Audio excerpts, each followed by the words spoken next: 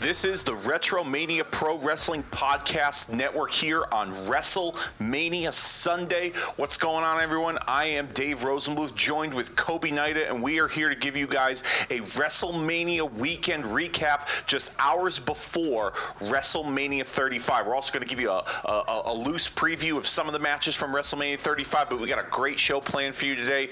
We got the recap of NXT TakeOver, the G1 card from Madison Square Garden, the WWE Hall of Fame, and like I said, WrestleMania 35 preview. Joining me, of course, the mayor of the Retromania Pro Wrestling Podcast Network, the Dr. Frankenstein, the mad scientist, if you will, that has helped put this all together. My man, Kobe Naida. What's going on, buddy?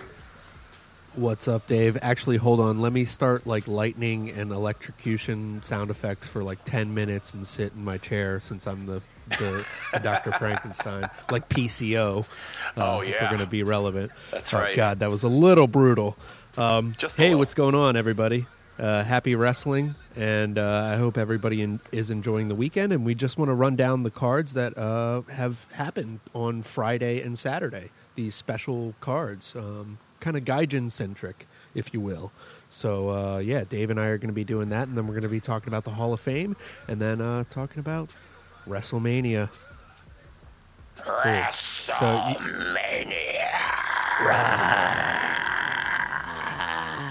Hey, what are you doing for WrestleMania, Dave? I'm going to have a few people over, have a little WrestleMania party, a couple buddies of mine from my day job, the job that pays the bills, not this job, but the job that pays the bills. A few guys coming over. My wife's going to watch with us. We're going to have a good old time. So I'm looking forward to it. Nothing major. I'm not going to fill the whole basement up with a bunch of people because then they can get rowdy. But yeah, just a few friends and indulge in a little WrestleMania. I told everyone to bring a pillow and a blanket because it's going to be a long one. That's for sure. It's going to be sleepover mania if these matches tend to go a little too long. So yeah, but nothing too extravagant when it comes to a party in the Rosenbluth house.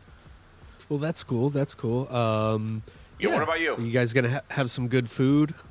It's me and the Mole guys. It's me, TJ, Sean, Jimmy, Gogs, and Alec hanging out at Gogs' house, the Mole crew. Projector over there in the basement, and usually pizza and cookies and some beer here and there. But yeah, it's going to be a long one again. Last year I left during one of the boring matches and made it before the main event. Because Gogs lives so close, and I was like, I need to get in bed to watch this main event because it was running so late. Hopefully that's not the case this year. I'm looking forward to it either way, hanging with the guys. We always riff and have some fun over there. So, yeah, WrestleMania parties all around for the Retromania crew. Yeah, it's gonna be a good time. It's always a good time. The biggest wrestling weekend of the year. Certainly looking forward to it. It's been a pretty packed weekend so far with a lot that's gone on. It's been pretty crazy, especially last night. But why don't we get into before we get into last night, because there was a lot of shit that went on last night. Let's talk about Friday night and NXT TakeOver New York from Brooklyn. Why don't we kick it off with what arguably many people are already saying is the show of the year? Oh yeah, this was great. They always they never fail to amaze me. They always top the next one. I think we've always talked about it with Sean and Jimmy and I, is that the only bad one that they had was maybe that UK London one that they did with it was like a steel cage with Balor and Joe. That was kind of like lackluster. But ever since then, sorry, I'm excited. Ever since then, they've topped it. Each one has just gotten progressively better and better. And this one did not fail. We started it hot off the top with a tag team match, and it was for the NXT tag team titles. Hanson and Rowe defeating Aleister Black and Ricochet, the winners of the Dusty Tag Team Classic 1840. What a hell of a match, man. Oh, yeah. And I'll be honest with you, because we've seen a lot of Ricochet and Aleister Black on the main roster, I didn't think this was going to be a bad match, but we kind of knew what the result was going to be based on the fact that they're on tonight's WrestleMania card. So I didn't have high hopes for it in terms of like, you know, an exciting end to it. I figured, you know, okay, they're gonna put the War Raiders over, and they're gonna move up to the main roster, and the War Raiders are gonna have a big feather in their cap for beating two well-established guys like Ricochet and Aleister Black, at least well-established in the land of NXT, and. Man, I was amazed. I was wowed by, you know, what they were doing and putting out there. And like you said, they just top themselves and get better and better progressively. And, you know, I was like, holy cow, they set the bar pretty high. You know, I mean, it's WrestleMania weekend, so you have to. But I was thoroughly impressed and really enjoyed the hell out of this match. And at one point, I thought they were going to win and walk into WrestleMania with the NXT Tag Team titles. That's how good this match was. Would have been cool to feature that on your main card WrestleMania. But yeah, just nonstop here. Hanson and Rowe pulling it out again. They had a hell of a match with Undisputed Era before, the pay-per-view before. And this one was another one where they just were full head of steam. These guys getting the rub, like you said, by Aleister Black and Ricochet, two guys that they respect a lot. And there was a lot of respect shown after that. Great match. Moving on, let's go to Velveteen Dream, defeating Matt Riddle, 17:45 for the North American Championship. What'd you think of this one? I was looking forward to this match. One of these, this is probably the second favorite match in terms of what I was looking forward to heading into the event, and they didn't disappoint. You know, between Velveteen Dream's entrance with the Statue of Liberty. And just the overall psychology of it, the taunting of Riddle, and Riddle kind of playing up a little bit of a heel in this match because Dream was so over.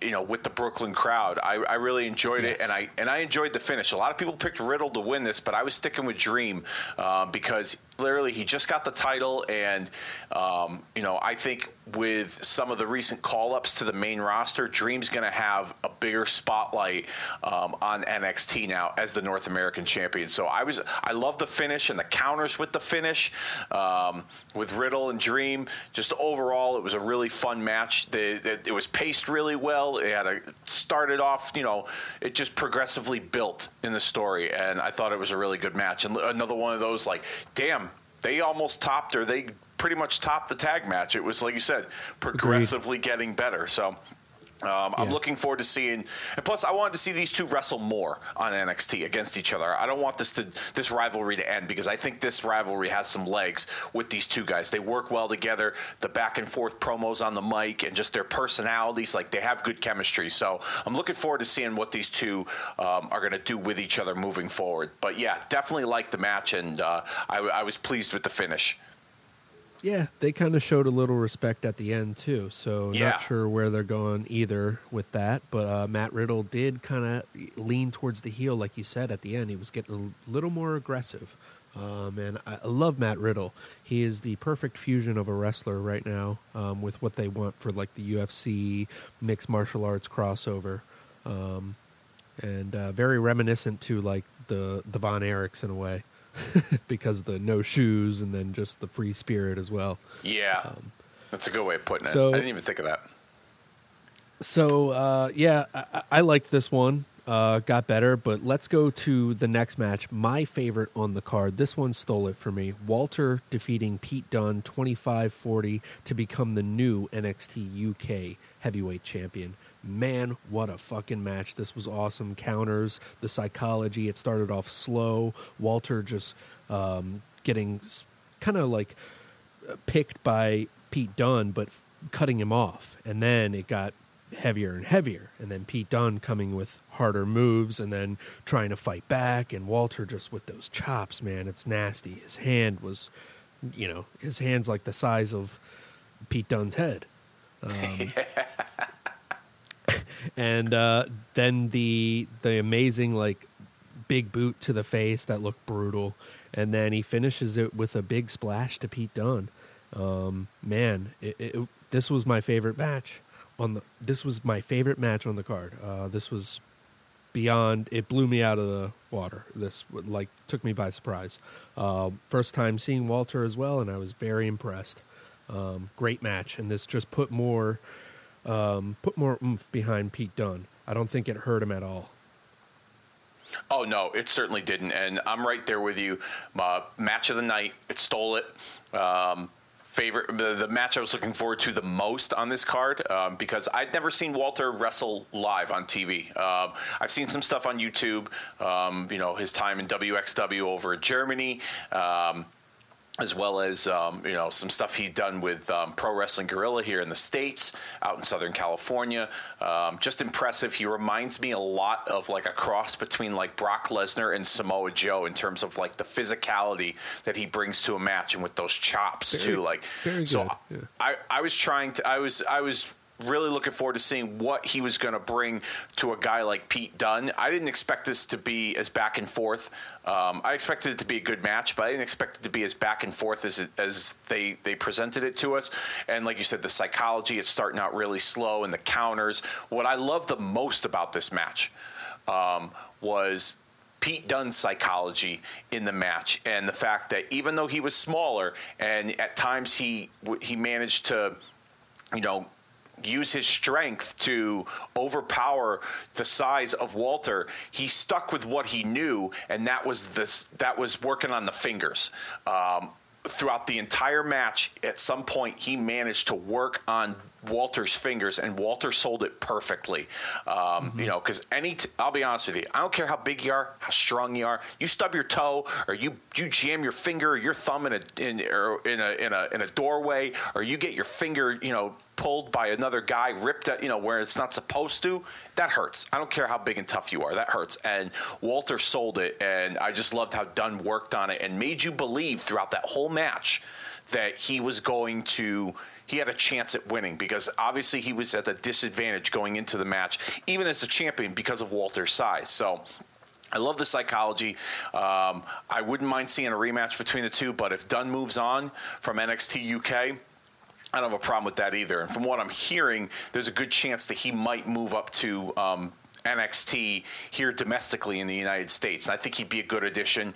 He's worked with some of the guys on the roster before, and kind of adding that international flavor to the NXT brand domestically here in the United States, I think would be a good fit for him. And Walter's going to be the king of that castle over in the NXT UK, and I look forward to seeing what he's going to do too. But definitely stole it for me. I looked forward to this match the most, and it over-delivered and then some. It was awesome.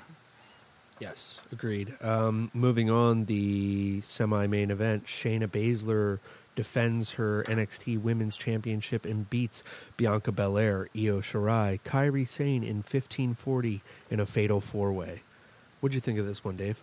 It wasn't bad. I think it was in a tough spot because Walter and Dunne was so good. And, here's one thing I want to kind of backtrack a little bit regarding Walter and Dunne that kind of ties into this match. Walter and Dunne, it's a different style of wrestling. The English style of wrestling is something that fans here in the United States don't have as much exposure to unless you're really, a diehard and you're watching NXT UK, or you watch a lot of the, English wrestling over on YouTube or online. And I felt like that they didn't have an appreciation for it, but as the match progressed, they started to get into it more. And they started managed to understand it. Yeah, exactly. And I think because the match was so good and people were just blown away by it, that they were almost like out of breath with the girls' match. And the girls' match was good. Don't get me wrong. It was just in a tough spot. It was fast-paced. It was a very fast-paced. They had to pick it up a little bit to get the crowd a little amped up, especially with the next match coming up that would be nearly 45 minutes taking up the airtime, So these women pulled it out, though, with 15 minutes. A hell of a match. You get Io Shirai and Kairi Sane breaking up each other's pins at the end to cause each other the title. And then Shayna Baszler hooking that on Bianca Belair, correct? Yeah. I mean, that was a cool story, too, in the fact that, Shirai and Kane were, friends going into this match. And for the most part, they were working with each other early parts of the match. But at some point, something had to give because it was for the title. And I liked how they built up to that and then eventually breaking up the pins. It wasn't like this, this big blow up between the two of them, because they both knew at the end of the day that it was all about competition and it was about, winning the title. And Baszler pulling it out.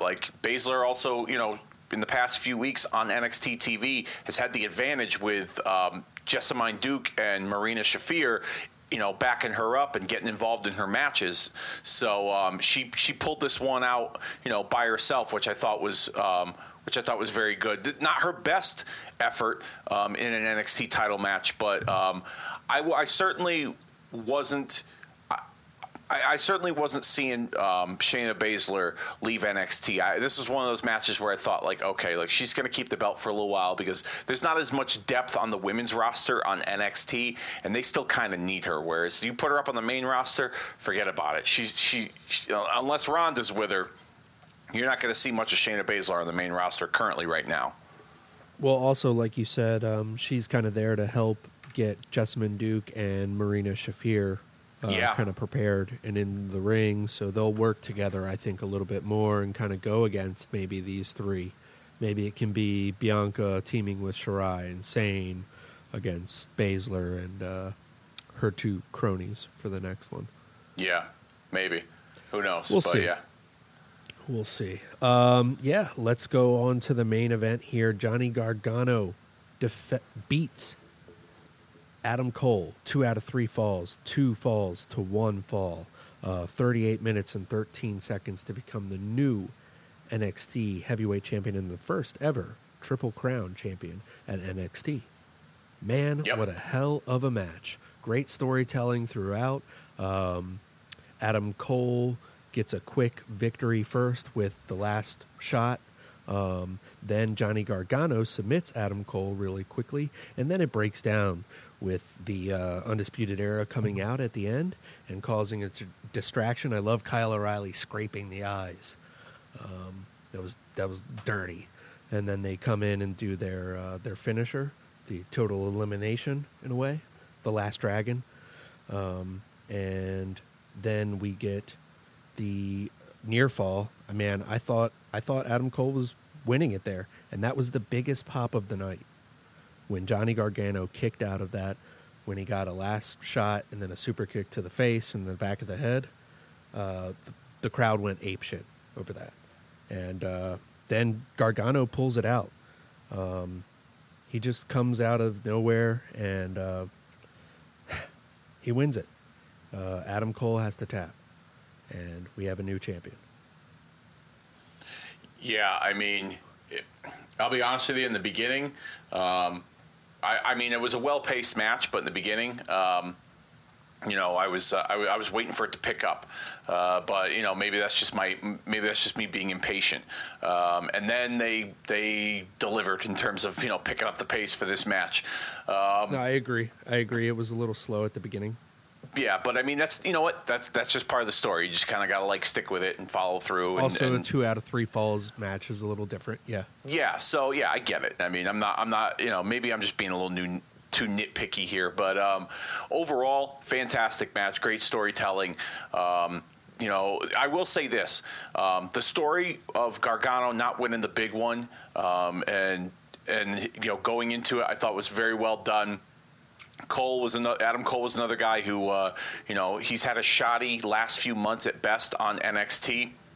However, I will say, the interference with Undisputed Era, I get it, I understand it. However, they practically murdered him, Johnny Gargano, and he still kicked out. Well, it was he kind of fought back though. Yeah, he did that great spinning DDT to Kyle O'Reilly while kicking Bobby Fish in the face. That was pretty cool. Well, yeah, I was getting there. I mean, just in terms of I don't know. I just felt like I don't know. I felt like I get why they put it in there. I get why it was needed, but at the same time, it wasn't needed. You know what I mean? These two were putting on a great match. And at one point I felt like, after they did all those double team maneuvers and Cole had to win. You know what I mean? I felt like Adam Cole, after all that, had to win. And it's one of those instances where I think false finishes get overused in wrestling. And there was a few points in this match where it was great, especially at the end. There were some great false finishes, and I was like, holy cow, this match isn't over. This is great. And then there were other times where I was like, you know what? That should have been the end. That should have been it, But at the same time, I'm not complaining.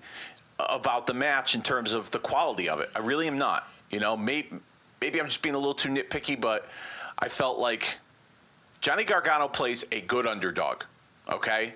And he's almost like this modern-day version of Tommy Dreamer and what Tommy Dreamer was to Raven, you know what I mean, and their storyline.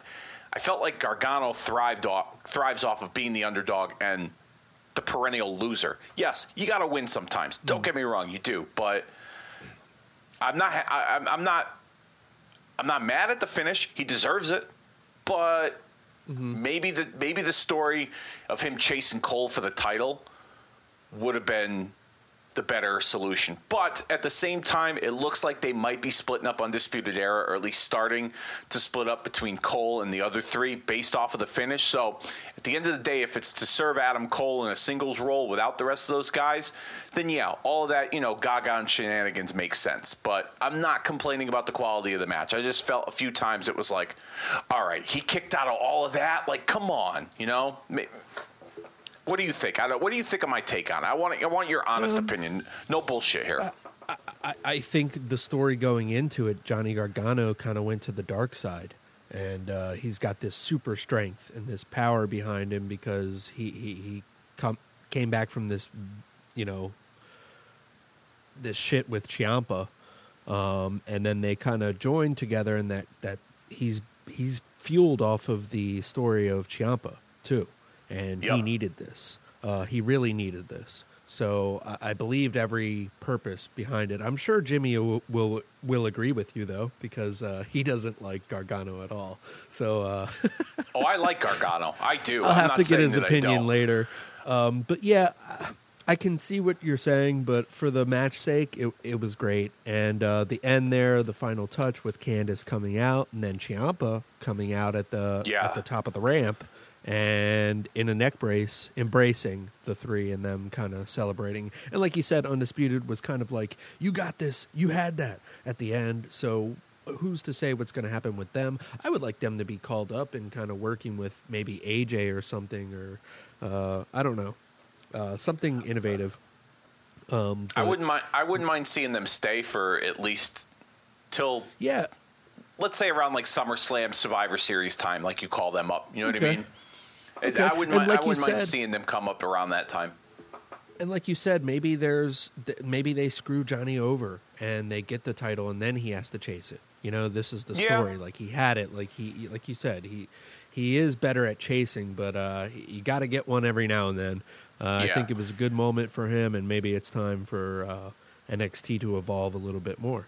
All right, that? You know what? NXT Honestly, to evolve, because they use evolve. You know what? See what I did? Yeah, no, I totally got it. You know what? Okay. Honestly, you changed my mind. I mean that. You really did when it came to your explanation behind the story and everything. So, I take back what I said. Like, honestly, I really do. I take back what I said. You changed my mind about it. And, I mean, I thought it was a fantastic match to begin with, but I'm going to let all those little nitpicky nuances that I just brought up regarding some of those false finishes, put that off to the side. You changed my mind for sure. You're open to your opinion, but you know what? If someone can rationalize it for me and bring me, like a different perspective, I'm open to that as well. You know what I mean? So sure. I'm all for it. Cool. Well, overall, a great show, man, and just a great way to lead into WrestleMania weekend. It gets you so hyped. I was like, "Fuck! Why is it WrestleMania like now?" Yeah, right. It was pretty good, yeah. So, are you ready to move on? Let's go to the G1 Supercard. This was interesting. The beginning, we have a 30-man Rumble. I'm going to go down the list of people that were here. It's Kenny King first, and then we get Minoru Suzuki with dubbed music for the English commentary version. So they didn't have his Shote or Kaze ni Nare, his whatever sing-along entrance. But you can hear the audience doing it, so I'm guessing they had it dubbed over because you kept hearing a pff, pff, and ROH and the rest of this show would have some technical difficulties throughout, correct? Yeah. There was a few glitches, but I mean, you know what? It's not the end of the world. Shit happens. Yeah. Yeah. It seems to be their the bane of their existence, though. Sorry. But moving on, we get Kenny King, Minoru Suzuki, Cheeseburger, Beer City Bruiser, Show from Roppongi 3K, Shingo Takagi from LIJ. And then we get Spanish and Japanese audio on top of the ROH commentary, so more technical difficulties. Then we get Bushi. We get Yo from Roppongi 3K, Shaheem Ali from Coast to Coast and ROH, Rhett Titus, LSG from Coast to Coast, Taguchi Ryusuke from New Japan, the Buttman, the 69th IWGP Heavyweight Champion. He plays off 69 a lot. Goofy stuff there. Will Ferrara, who used to be part of the Dogs with Rhett Titus, makes his comeback. Chase Owens gets a big pop here. Rocky Romero, Brian Malonis, Bad Luck Fale, Jonathan Grisham makes an appearance, gets a good pop. Tracy Hot Sauce Williams, he gets a good pop here. Yoshihashi, PJ Black, Jushin Thunder Liger with dubbed music. Whatever. TK O'Ryan, Vinny Marciella, Delirious, Tomohiro Ishii, Toru Yano. But he goes and hands a elbow pad to Colt Cabana, and Colt Cabana goes in, and Toru Yano gets on commentary. Funny little spot there. And then Hiroki Goto, King Haku makes a great appearance. The return of King Haku to Madison Square Garden, and then the first time ever in Madison Square Garden, the 30th man, the Great Muta. And it ends up being the Great Muta and Jushin Thunder Liger in there with the Kingdom, TK O'Ryan and Vinny Marciella. At the end, everybody kind of gets a little spot. They cut to the entrances and back to the ring so much, it's hard to tell what was going on, and it was just a lot of people holding, and then until someone was thrown out. Really wasn't booked that well. A few spots here and there, but that was about it, you know? And then we end up with the Great Muta and Jushin Thunder Liger. At the end, the Great Muta wins, and we blow mist in the face of Kenny King. Kenny King comes in and eliminates the Great Muta and Jushin Thunder Liger. He was last in there, hiding the whole time. I'm sorry, I completely blanked on him because he is kind of forgettable. But anyhow, he gets mist blown in the face, and we end with Great Muta and Jushin Thunder Liger celebrating. That was the first opening match. Yeah, I didn't get to watch some of this match. I saw like the first few guys come in. I was kind of surprised that they didn't do like what WWE does with the Royal Rumble with like the split screen, where they have the action on the side, then they show the guy making his entrance. But I guess Ring of Honor has a different touch when it comes to production. Not everyone has to follow the WWE model of production, but it seems in a battle royal setting like that it works. You're probably gonna elaborate a little more on this, but I was surprised with the Muta and Liger interaction. I thought that was pretty cool in the Garden. I don't think Muta's ever worked the Garden. Same thing with Liger. No. So that was kind of a cool moment to see. I think Liger might have worked the Garden before, but Muta definitely not. Really? So Liger worked the Garden. Really? Maybe. Okay. How about and I'll edit. No. Don't edit shit. I mean, I'm just saying. Like, I wasn't. I mean, honestly, like, I know my wrestling history, but if you got a nugget for me, by all means, have at it. But that was just a cool moment to see because especially he made his debut. You're right. Oh, like I said, I don't know. So okay. I wasn't trying to. It was his debut. It was? Okay. I wasn't trying to step on toes. So no. We want to get it right. No, it wasn't about that. But just a cool moment because you never thought you would see something like that. You know what I mean? WWE has such a stranglehold on the Garden. Just two companies merging as one to sell out that building is a major accomplishment in and of itself in this area in the Northeast, in the New York metropolitan tri-state area. And to see those two guys in the ring, Liger's ending his career later on this year. Muta has done, little sporadic appearances here and there, but he's certainly not as full-time as he used to be over the years. To see that moment, that's pretty cool. That was really cool. That was probably the highlight of that match for me. Definitely. And Muta was geared up. It was awesome. They did miss one of his mists at the beginning, but and then they nearly missed the one that he blew in Kenny King's face. Again, we need that Keith, or what's his name? Kevin Dunn. We need Kevin Dunn there. Yeah. Keith Mitchell's. Sorry. You thinking of Keith Mitchell, the other guy, the other big production guy? Yeah. He was WCW, Jim Crockett. Yep. I believe he worked for the older stuff. So I believe he worked for TNA for a little bit, I want to say, and I think, if I'm not mistaken, he might be doing some production for AEW. Oh, okay. I could be wrong, but cool. All right, well, moving on, let's go to the Never Openweight versus ROH Television Championship match, title for title, Jeff Cobb versus Will Ospreay. Man, this one was good. We talked about this a little bit before we recorded. We noticed that Jeff Cobb has gotten a little bit bigger. We're not going to judge here, but I think it kind of slowed down a little bit of the excitement of the match in certain spots.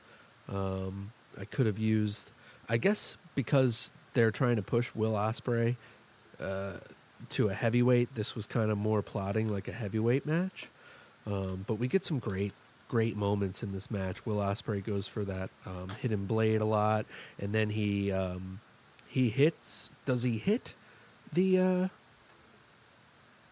his finisher on Jeff Cobb? I'm blanking on this. I think he does. Yes. The what do they call it? What's that move the SATs did? The Spanish Fly, but it's called something else. Yeah. No. Well, okay. He hits the Spanish Fly, and then there's the other one where he's able to lift the guy up. Anyhow, I'm blanking on the name. I'm sorry, everybody. Anyhow, Jeff Cobb hits the Tour of the Island off the second rope to Will Ospreay, picks him up, and then hits another one where he nearly has another half rotation. Oh, my God. Jeff Cobb pins Will Ospreay, becomes a double champion, the first ever U.S. citizen to hold the Never Openweight Championship from IWGP. It's pretty cool. Yeah, I became a big Jeff Cobb fan after watching his match at Final Battle with Adam Page, Hangman, and I was very impressed. He reminded me a lot of he was like a hybrid of like the Steiner brothers. He kind of had that very physical style. It reminded me a lot of like early days of the Steiner brothers. So, and I'm a big Steiner brothers guy. So I really latched onto him, and so I was looking forward to this match because of the two different styles. And like you said, they're kind of slowly plotting with Ospreay moving up to the heavyweight division. And I thought this was good, but maybe my expectations were a little bit higher for this match. But the finish at the end with the was it the Tour of the Worlds? Tour of the Islands.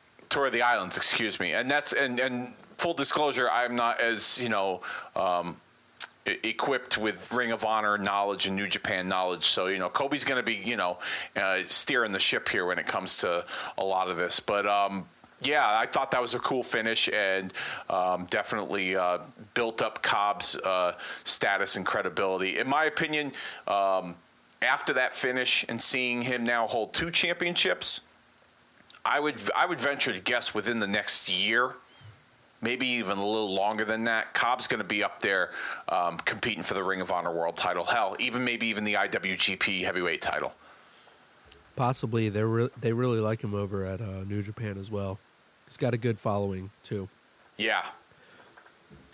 All right, moving on. Rush versus Dalton Castle. This one is really quick. One of the boys leaves his fan in the ring, distracts Dalton Castle. The bell rings. Rush hits him with the bull horns. That's a double knees or drop kick, buckshot drop kick into the corner. Dalton Castle falls, hits him with the bull horns again, which is a drop kick in the corner. Another one, pins him 1, 2, 3. That was real quick. Rush. Moving on up the card. Yeah, I guess they're they're doing something with Dalton here. With this losing so. streak. Yeah. And I wouldn't be surprised if we see some kind of character change. I think he's evolving. Yeah, I honestly I've watched Dalton Castle wrestle once at an independent show for Northeast Wrestling in Connecticut, and I loved the pageantry and the whole thing with the boys, and it was just very. The showmanship. I was caught up in the theatrics that his character presented, and he's evolving, like you said, and it's interesting. It's got some legs. I'm interested to see where they take this with him, but I wouldn't be surprised if we see some kind of character change down the line in the near future. What's that? An abusive daddy. Oh God, yeah. Well, that's right. They are the boys, so I mean. Why not? Let's just, let's really push the envelope in 2019. He's fun to see live. But I'm interested to see where this character is going. It got a little stale on ROH TV, and he's kind of become a little annoying in the sense when he comes on commentary, and they're kind of playing that up. But he is again annoyed with the boys after the fact of this match. Not happy. So we'll see what happens there. Interesting stuff, right? Yeah, definitely interesting stuff. I mean, if he's so annoyed with the boys, he should just hire men to do the job, not boys. You know what I mean? Yeah, speaking of men, let's go to this next match. It was supposed to be Bully Ray just calling somebody out, right? And then it evolved into a 6-man tag. Bully Ray, Shane Taylor, Silas Young against Mark Haskins, Juice Robinson, and Flip Gordon. Haskins, Juice, and Gordon win as they team up on Bully Ray. A lot of brawling going on here. Fans loving it. It was kind of fun. Gordon's back was fucking tore up. Yeah. What'd you think? Originally this was supposed to be Bully and Juice, and earlier in the night they showed Juice was attacked, so Bully came out and he bullied that rapper. I don't even know who the fuck he was, but that was annoying. Yeah. Even the crowd listening to that, I was like, he had the Tetris shirt. And, thanks for coming out, bud. Nice wrestling song. We're going to the garden. Oh God, yeah. Don't download that one on iTunes, please. By all means. I'm gonna put that on the intro, Dave. Oh man, damn it. Well, hey, listen, you do the legwork of the production of this show, so it's do what you must, but I'll be fast forwarding through that part, and especially if you sing it too, then I'll definitely be fast forwarding through that part. But nonetheless, it was standard, hardcore brawl. Like, I felt like that they wanted to do more with this Bully Ray open challenge street fight. Like, I felt like they were trying to get a bigger name to be a part of this. You know what I mean? For some reason, I feel like this was like a plan B or a plan C, something that they didn't. I think so too. I think they had another name in mind, and then they tried to reach out and couldn't work anything out, and they tried to work with what they had, and they still had this story between Flip Gordon. They wanted to get the other faces on the card, so yeah. The only thing I liked it wasn't a bad match. It was like a fun little brawl, but my favorite part of the match was when Flip stood in the middle of those three guys with the kendo stick and just said, "Give it to me," and they all laced into him, and then at one point you could see like this huge red bruise on his back, and he's just getting in Bully Ray's face like, come on, give it to me. And that was probably my favorite part of the match because it just showed the versatility in his character. He's a white meat baby face. He flips and flies. It's hence the name Flip Gordon. But he was he showed some more toughness in his character that I think is much needed if he's going to move up to the next level. So this was pretty good. Overall, don't really have any complaints about it, other than the fact that, like I said, I feel like they were looking for a bigger name to do this, and this is what we ended up with. But it was what it was. It wasn't bad. Yeah, a street fight, which Bully would be kind of involved in later, huh? Yeah, just a little bit. We'll touch on that. We will momentarily. Let's go to the next match. Dragon Lee defeats Taiji Ishimori and Bandito for the IWGP Junior Heavyweight Championship. Holy shit, this was great. A lot of nonstop action here. Flips, flies, everything. Bandito is amazing with that double moonsault body slam from the top rope to Dragon Lee and Taiji Ishimori. The strength, the athleticism, holy shit. But Dragon Lee pulls it off with that, I guess that's a 450 or 650 or whatever type of splash, and beats Taiji Ishimori. And we have a new junior heavyweight champion. Yeah, it was a fast-paced match. A lot of flips and flies. I'm not too familiar with these three guys, but it was fun to watch. And I enjoyed it. Don't really have much else to say because, like I said, not too familiar with these guys, but it was fun. Yeah, Dragon Lee is the brother of Roosh. Okay. He's from CMLL. Okay. And he's also been in New Japan, and he's one of the biggest rivals of Hiromu, who is a member of LIJ, the guy who has the cat. Okay. The stuffed cat. Do you know who I'm talking about? Hiromu? Vaguely familiar, but yeah.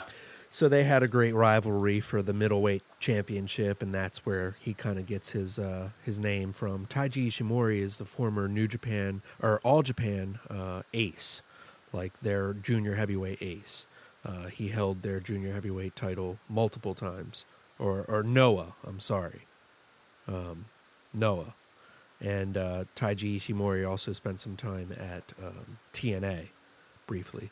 Yep, I remember seeing that. Yep. And Bandito is kind of new on the scene, but I think he's he's a fourth generation wrestler. Amazing. Oh, wow.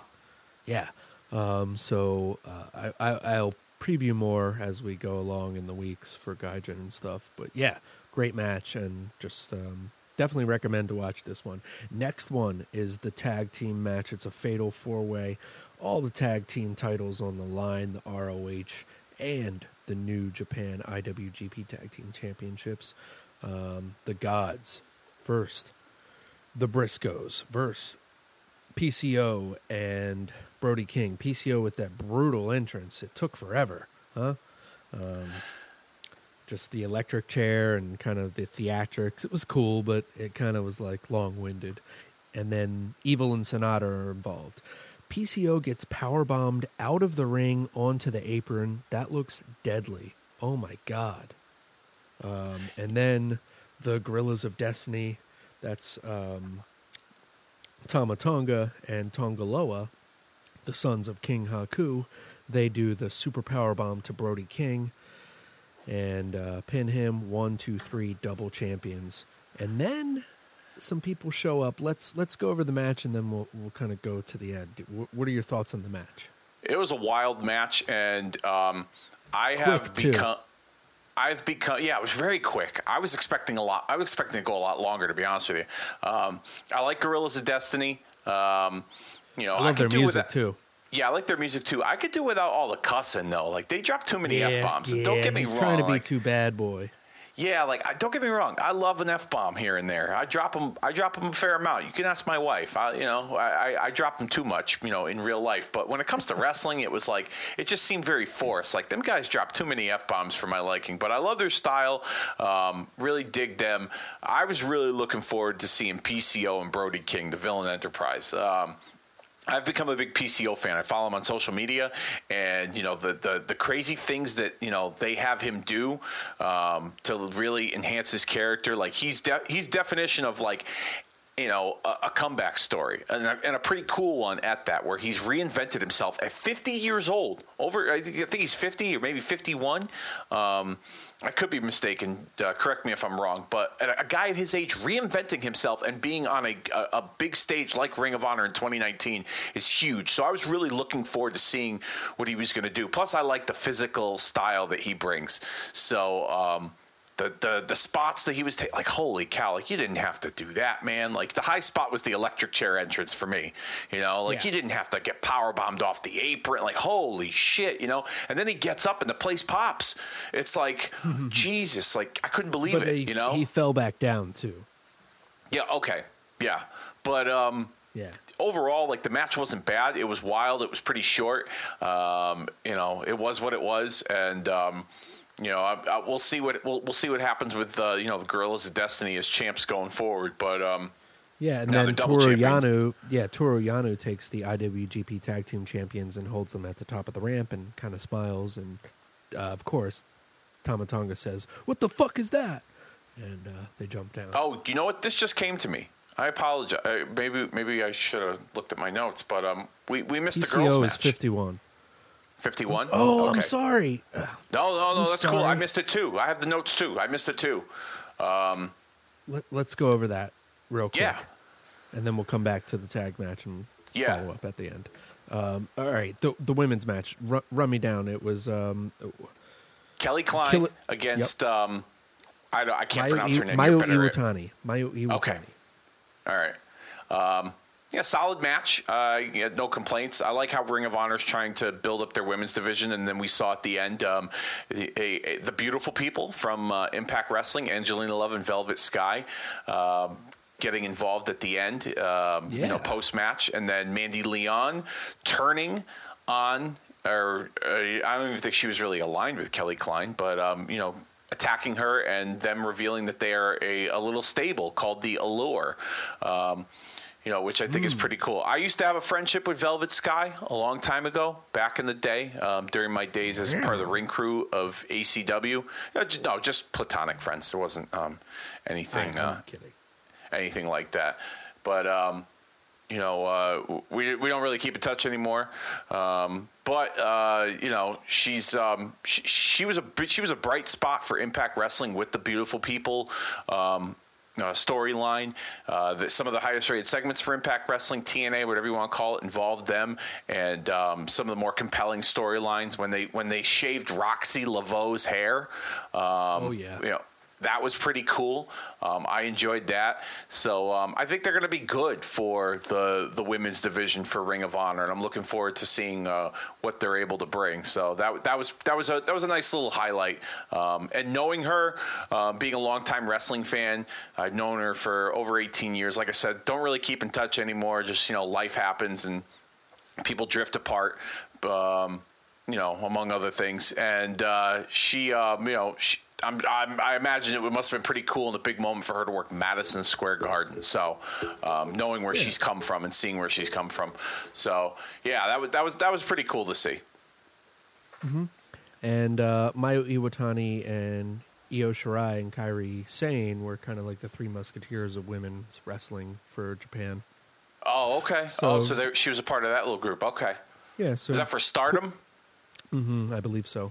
So, okay. So good stuff for her to be involved there in MSG as well. Same with I like Kelly Klein. I think she's a great wrestler. All right, let's go to the tag match. So the end here, the gods win the titles. Toru Yano takes off.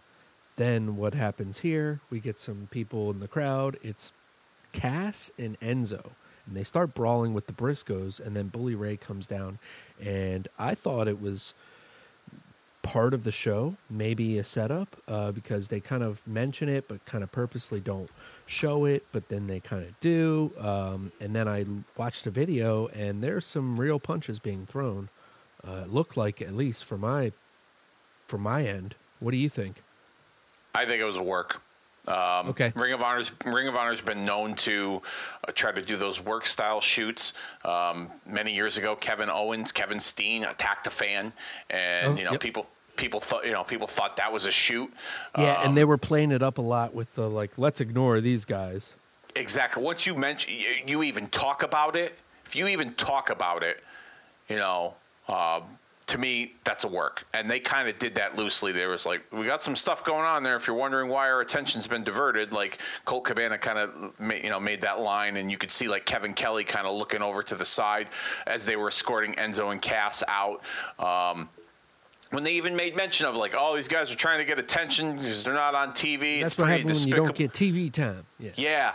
Caprice Coleman mentioned that. I was like, all right, it's a total work at that point. I watched a few videos. I had a buddy of mine that was sat second row at the Garden last night, and he posted a video. Some of the shots looked pretty stiff, but then there were other shots that looked,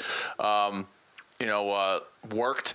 And to me, if this was a shoot, they'd have had cops and security and everyone else involved. Yeah, they let Cass and Enzo walk off.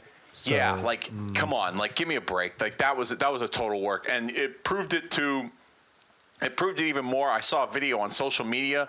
There must have been someone sitting nearby the entry where those two ran out of, because there was a guy that had a video on his phone showing Cass and Enzo coming out of the entry from backstage, running through the crowd, then eventually jumping the rail. So this guy must have been planted there either from Ring of Honor or from Enzo and Cass's party or whatever, and filming this whole thing. I found it on Instagram somewhere. I gotta look it up, but to me it was a clear work.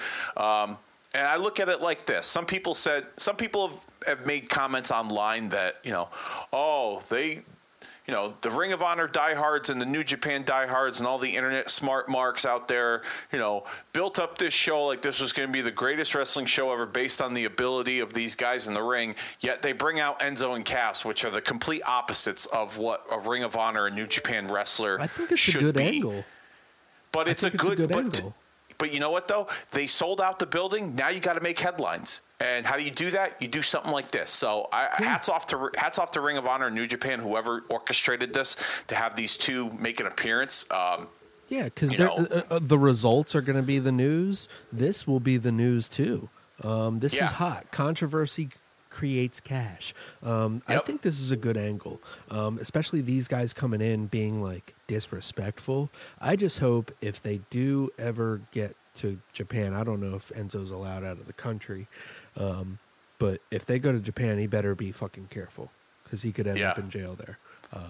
The stuff that he pulls in America is not accepted in Japan, so just be careful, Enzo. I'm not hating on this at all. I think it's a good angle. No, I thought it was good too. I liked it, and it created some buzz. And ironically enough, it created so much buzz. It was done an hour after the Bret Hart incident at the Hall of Fame, which we will get into in a little bit when we elaborate on that further. But the timing of it too was especially last night watching all this stuff unfold. And I'm just going to digress for a moment here, where you're like, holy shit, that happened. Oh my God, that's crazy. That happened. It's like, wow, it's a wild night in New York City. It made you want to be like, damn, which show should I have gone to? Should I have gone to the Hall of Fame, or should I have gone to the Ring of Honor show? You know what I mean? It just kind of had that vibe, especially for me sitting at home. It's like, damn, I'm missing out on a lot, But it was a good way to kind of grab some headlines for them. They couldn't do it based on the in-ring ability alone. They needed to add a little bit of theatrics to it, and I thought it was well done. Agreed. All right, let's go on to the next match, the Rev Pro British Heavyweight Championship. Zack Sabre Jr. defeats Hiroshi Tanahashi. A quick kind of match here. I think they were dwindled down to time constraints because they were going to give the last two matches a lot of time. Zack Sabre Jr. taps out Tanahashi. Tanahashi is a broken down old man. He can hardly fucking walk, says Switchblade Jay White. But ZSJ, who says he's going to be the Prime Minister of England one day, or the United Kingdom one day, taps out Tanahashi and MSG. Great moment for him. What do you think of this? It wasn't a bad match. I'll be honest with you. I have the G1 show on in the background, watching it as we're recording this right now. I'm in the middle of Okada and Jay White, which we'll touch upon in a little bit. So I was doing some stuff this morning around the house, and I had the match on in the background. I'll have to go back and watch it again, but it sounded like, from what I heard, that even though it was short, it was still pretty fun. So I'll have to go back and watch it later. But definitely, Tanahashi, I like his work. I like Tanahashi. I've grown to like him in the last few months since I've watched some of the New Japan stuff. Definitely, it's an easily digestible match. It's a quick one, like I said, but it's fun to watch. ZSJ just holding on. Tanahashi going down the card, or guess, with another loss. He's dropping his guard a little bit more. Did you notice Ricochet's gear at NXT TakeOver? That was an homage to Tanahashi. I did notice that. I saw like a side-by-side picture, and then I heard I think Ricochet put it up on social media that he was paying homage to Tanahashi. So, yeah, I thought that was pretty cool. Yeah, very cool. All right, moving on. The Intercontinental Championship, IWGP Intercontinental Championship, Naito against Kota Ibushi. Wow, holy shit, a Hurricane Rana jumping off the apron. Kota Ibushi does it to Naito. Then he deadlifts Naito off the ropes into a German suplex. Jesus, right on the head of Naito. Naito hits a Destino to Ibushi. Then he goes for another one. It's blocked into a deadly kick from Kota Ibushi. Naito and Kota Ibushi are laying on the ground. The crowd is chanting, "This is awesome, this is awesome, it's a great match." And then an ode to Nakamura, 2 bumayes, which are the knees, from Kota Ibushi to Naito. 1, 2, no. Naito kicks out. Then a last ride from Kota Ibushi to Naito. 1, 2, no. Then a Kamagoye, which is holding the arms and a knee to the face, kind of his ode to the bumaye, his version of it, because he looks up to Shinsuke Nakamura so much.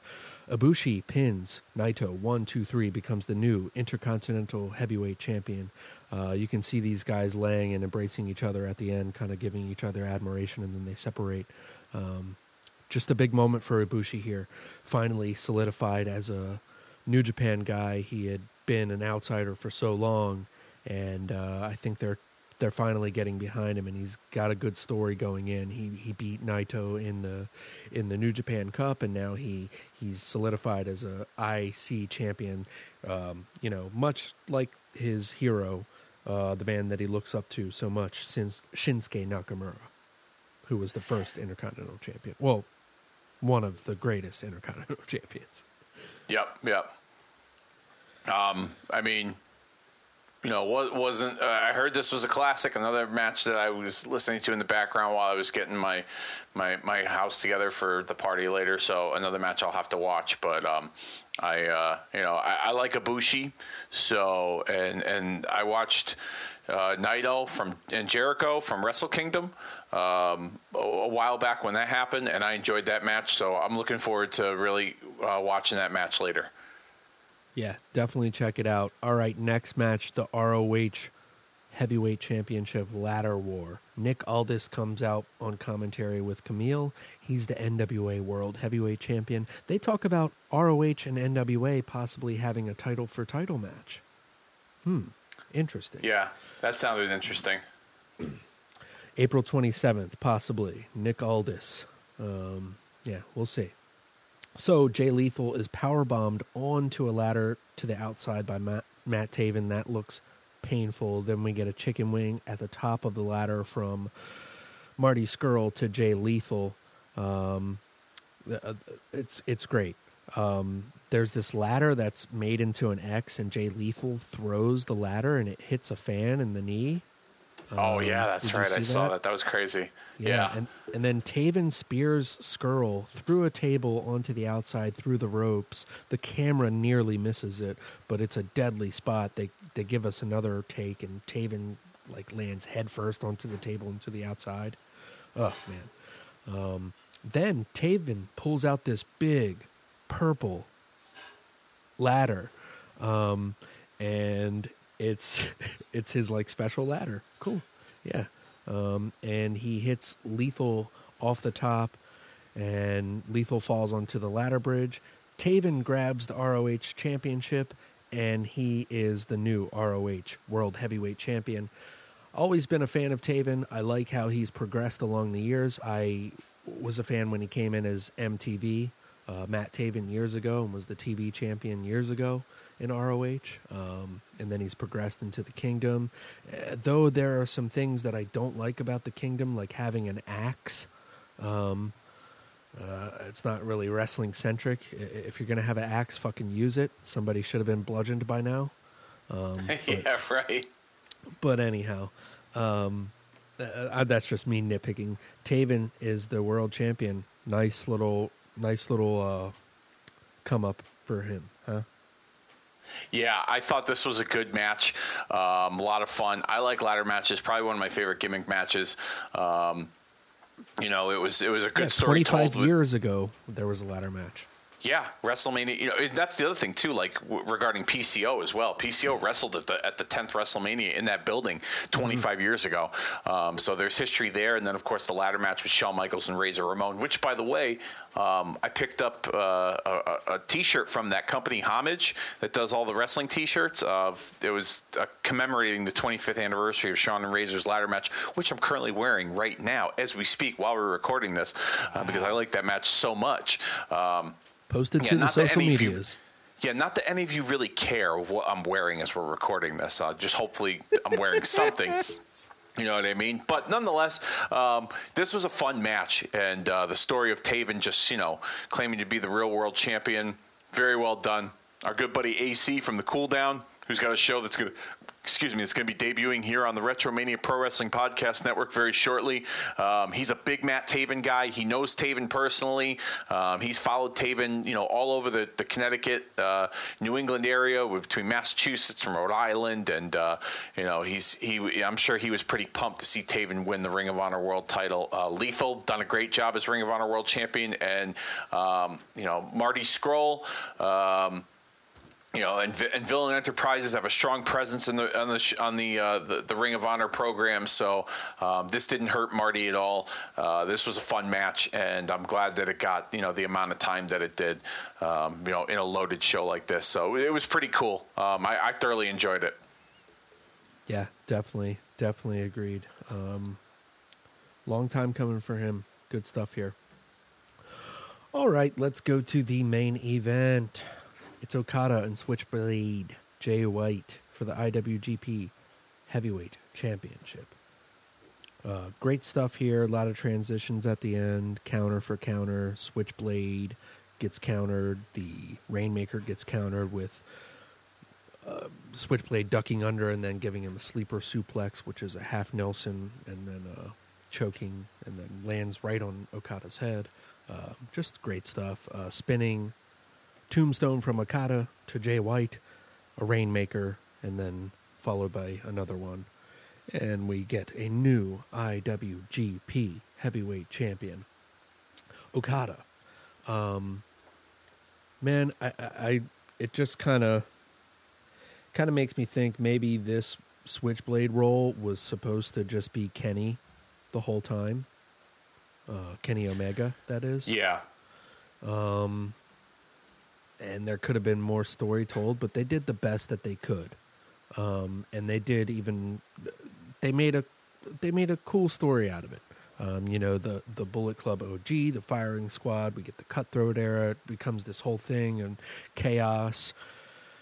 In chaos, opportunity arises, and Jay White, dismantled chaos, the team that he was with, and joined this other team and became the champion and the top guy, beat Okada, but Okada comes back and vanquishes Jay White here in America. It was a great match, good story, and the fans loved it, and we kind of go off the air, and that's about it. But a great match, a long, plotting one.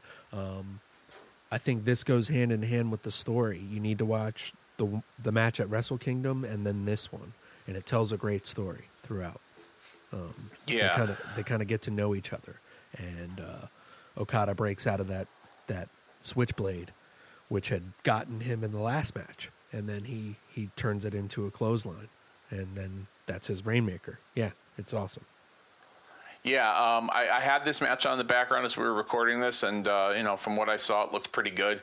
Not too familiar with the story. Like I said, not as equipped on the Ring of Honor New Japan knowledge, but I've become a Jay White fan in the last several months, and the Wrestle Kingdom match was awesome. So I'll have to go back and watch this again, later on, next couple of days or so. However, I was kind of hoping he'd keep the title. You know what I mean? Me too. I really was. Not that, no disrespect to Okada. I like Okada. He's an unbelievable performer. But, we've seen him have the title for a long time. Like, let's see, someone like White, what he can do with the championship. And I was hoping for a little bit of a longer reign for him. And I feel like you that this was a position for Omega, before Omega had left and signed with All Elite Wrestling. So, maybe we'll see them trade the belt a few times. I don't know. But if New Japan, I have a feeling that one of the reasons why New Japan gave the belt back to Okada is because they probably realized that, with giving it to Omega and then Omega leaving so shortly to go to All Elite Wrestling, like they were trying to, maybe pay him back in a way for holding the title for so long, and then, in a way apologizing, because they took the belt off him and put it on, an outsider, so to speak, who was leaving. So we'll see. But, yeah, I mean, I'll have to go back and watch it. But, overall, from what I saw, the New Japan Ring of Honor G1 Supercard certainly, lived up to the hype. It was a pretty fun show. I'll have to indulge myself a little more with some of the other matches. But from my vantage point, I enjoyed it. Definitely. Great show, and just a good way to kind of cleanse your palate of WWE stuff before we get into WrestleMania. But let's head into WWE territory. Let's talk about the 2019 Hall of Fame. What'd you think of this? The intro here was kind of goofy with the guy doing the "and now and then Triple H and DX kind of interrupting him. Doing their shenanigans. It was kind of cheesy at times, but I like dad jokes, so I was in for some of it. I laughed. Yeah, it wasn't bad. Yeah, it was all right. It wasn't bad. It was a great way to kind of break it up. And I feel like that this Hall of Fame, they needed to break it up when it came to the format on a number of fronts, that being, one of them with the intro. And it kind of fit with the DX characters, that they interrupted and put their own little spin on the opening video package. And then the setup itself, where the inductees came out on the entry ramp and they delivered their speeches in the middle of the ring. Logistically, it probably would have been a nightmare for them to do TakeOver the night before, break down the ring, set the floor up for the original Hall of Fame setup, and then go back to setting up the ring for Raw and SmackDown that's set to take place tomorrow and Tuesday. So I kind of dug the ring setup. I really did, with, the 3/4 of the ring had the ropes, and then you had the stairs to go up, and you delivered your speech in the ring. I thought that was pretty cool. And they definitely made a lot of changes to the show this year. No Jerry Lawler as the host. They had Renee Young and Corey Graves hosting. The guys were reading off teleprompters. You could tell before. My brother was there, and when Jimmy Hart delivered his speech, started delivering his speech for Honky Tonk Man, he had said to me, he goes, "They're reading off teleprompters." And I said, I replied back, "I can kind of tell, because Jimmy Hart jumped right into his speech the minute the music hit, and it was very short and to the point. But it needed to be a little more structured, because the Hall of Fame had become the Wild West for a number of years, with these long ceremonies that go 4.5, almost 5 hours long, and it's like, holy cow. This one went 3.5 hours, which wasn't bad. It was well paced. Honky Tonk Man came out and, in the pink Cadillac, and his speech was solid. Many people were expecting him to kind of shoot in a way, and he didn't. He kissed some WWE ass. Let's just say, very different from his shoot interviews over the years regarding his feelings on the company and the Hall of Fame itself. But it was pretty cool at the end when he sang. Throughout the course of the night, man, I'll tell you, New Day was sitting behind. The guys delivering the speeches on the floor, and man, Big E was just killing it with all his reactions and everything, and eating the whole time. Yeah, like it was a lot of fun. But yeah, Honky's speech was solid. The fact that not everyone had an inductor, I thought was pretty cool. And they kind of broke it up a little bit. Stacy Keibler was a nice surprise inducting Tori Wilson. Didn't see that coming, so that was pretty cool. Yeah, I like that. And then, let's talk about what everyone's been talking about. The fan that jumped in the ring and, tackled Bret Hart, and then the majority of the roster. So I watched this on delay. So they cut it and edited it like pretty good. Bret's talking, really? And then he finishes the next sentence, but he's just got a tusk of hair like waved to the side. They did a really good edit job. It's kind of funny. They fucking, dude, they slicked that shit up by this morning. So I watched it early this morning, and they did it by then. So, the fan comes in. Dash Wilder gives him a nice fucking punch. Dash Wilder is my new favorite dude. Just for that, because he does a sneak fucking like punch. And then he goes back to his seat. Like he just literally like one hand, like boom, right to the face. And it's like, all right, I'll take my seat now. I will say, watching it live, they cut the screen to black, and then they had once the guy made contact with Bret, the screen went to black, and then they cut to the fans, and you could see people pointing and hear people like ooh and ah, and like chanting asshole.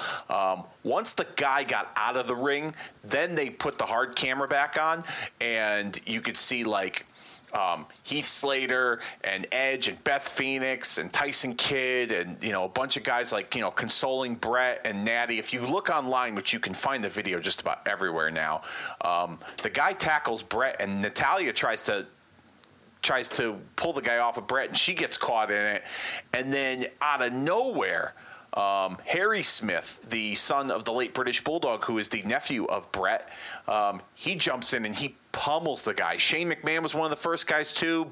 Big E and New Day were a couple of the guys that were trying to get this guy off. Harry jumped in, he pummeled the guy, and then everyone else was trying to get the guy out of the ring, and they had to hold back Harry, and then like I said, Dash Wilder just came in and kind of give him one little shot to the face and walked away. My wife watched it, and she was like, this could mean some trouble for WWE, even though what the guy did was wrong. It looked like 20 people were beating the shit out of this guy, and she kind of looked at it from the point of view of like, you have this bullying campaign that you're doing, and all this stuff that you're trying to teach that it's not a good look for the company, at least in her eyes, that there's about 20 people beating up on this one guy. Like, you could have easily just restrained him and got him escorted out of there. You didn't need all the wrestlers to go in there and beat the shit out of him. Like at one point, like Heath Slater was like walking around like pacing the ring like he just got in a fight. You know what I mean? Like. And I kind of understand her point of view, not because she's my wife. She kind of makes a decent point when it comes to the fact that they didn't need 20 guys beating this one kid up. You know what I mean? Like just get him out of there, and Granted, I get it. It's that wrestler mentality. It's heat of the moment. You don't know what this guy was going to do. You don't know how dangerous he was. You know what I mean? So. It was a pretty sick display to see someone come in and ruin, their speech like that. But, in the live broadcast, like I said, they cut back, and even Renee Young kind of whispered in Bret's ear, and then he just went about it, with the little messed up hair. At one point, he made a funny line. He was like, The Hart Foundation used to really heal it up, and the crowds didn't like us. Just like what just took place a few minutes ago, referring to the guy jumping in the ring. Mm-hmm. And the crowd got into it. But yeah, they showed like the they didn't show the guy getting thrown out of there, but they showed the everything that took place after that on the live broadcast of like all the wrestlers in the ring. Even Drake Maverick got on the microphone and was like, please do not pay attention to what just took place. Let's continue with the show. Like, he got fired up. There were a lot of guys that got fired up. And then after that, from what my brother told me, there were a lot of empty seats on the floor. It was like, why did you need all those wrestlers to go back there and escort this guy out when the cops was already taking him away? You know what I mean? Right. So I kind of understand what my wife's point of view was.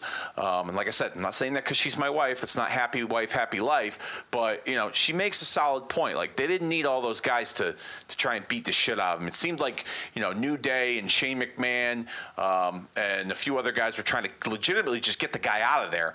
But Ronda Rousey's husband, Travis Brown, and Harry Smith and Dash Wilder, they peppered that guy up pretty good. So he's been charged with 2 counts of assault and disorderly conduct. He's a amateur MMA fighter, I believe, and he's had some run-ins with the law, according to some stuff I've read early this morning. But big props to Brett and Natalia for being able to pick up the pace and, get it together after that incident. Because, I mean, who knows what that guy would have done. And I would have been, me personally, I would have been pretty shooken up, be like, I can't do this. Like, let's just, call it right here. But, yeah, you could see him kind of stumbling at the end a little bit. But, I mean, that's kind of scary. The guy had a stroke. That could, have set him into a stroke again. Yep. Man, but, yeah. He carried it on and he did it. And like I said, they edited that fucking pretty clean. Yeah. Besides the waft of hair on the side. But, yeah. And then he literally reads a chapter from his book about King Kong Bundy. It's like some of the lines are just spot on spot. He was just like reading from his book. I love the guy, but, it's Brett. Yeah, I mean, at this rate, you know what though? It's kind of a blessing in disguise that teleprompter was there, and a lot of things were that they had to read off of that for their speeches, because after going through all that and trying to remember what you were going to say, like, holy cow, he probably would have been like Sting at Bash of the Beach. Woo! Woo! But the speech though, solid, for what it was. Unfortunately, that moment, ruined it, but at the same time, it was very memorable. I'm sure a lot of you out there listening have seen the video. If you have not, you can find it very easily. There's all different kinds of alternate angles of people's cell phone videos. There was one guy, I watched a video where, he was up in the stands and he was like, what the fuck? A fan jumped in there and went after. I feel like going down there and punching him in the face. I'm like, dude, just shut up. Don't be a loser. You're a fan. Just sit back and watch it, all right? Like, don't be a fucking loser. There was one guy on social media that was like, I'm so sick to my stomach. I don't even know if I can attend WrestleMania tomorrow after what they just did to Brett. Like, just shut your mouth. Like, credits to the fans in the crowd that were still trying to push through and just, laugh and celebrate. That too, yeah. And kind of go on with Brett's speech, and then they kind of progressed and moved on. Yeah, no, you're absolutely right. That too as well. Like the fans, they didn't let it sit and linger, which was good. I thought that was pretty cool that they kept. That they kept going with the show and they stayed along with it. So, yeah, big ups to them. Yep. And then we get some legends honored. Let's go down the legends list. Bruiser Brody, Jim Barnett, Playboy Buddy Rose, Hashiki Shiana. I'm sorry, I'm blanking on that name. The Japanese gentleman that... Shinsma or Shinsa? I forget. Shinsma. Hiroshi or Hashinsma? I forget. Yeah. I'm sorry. I'm terrible with these things. You're better than it than I am. I'm surprised you were tongue-tied with that one. Luna Vachon, Primo Carnera, who was a former boxer turned wrestler, 143 1-1 going against Luthez. So that was a big interpromotional match at the time, back in the day, talking about the glory days of interpromotional stuff. Professor Toru Tanaka, who we talk about on Marking Out the Days quite frequently. SD, the barber... it's just SD. SD Jones, everybody. Man, I can't believe he made it. Then, Wahoo McDaniel.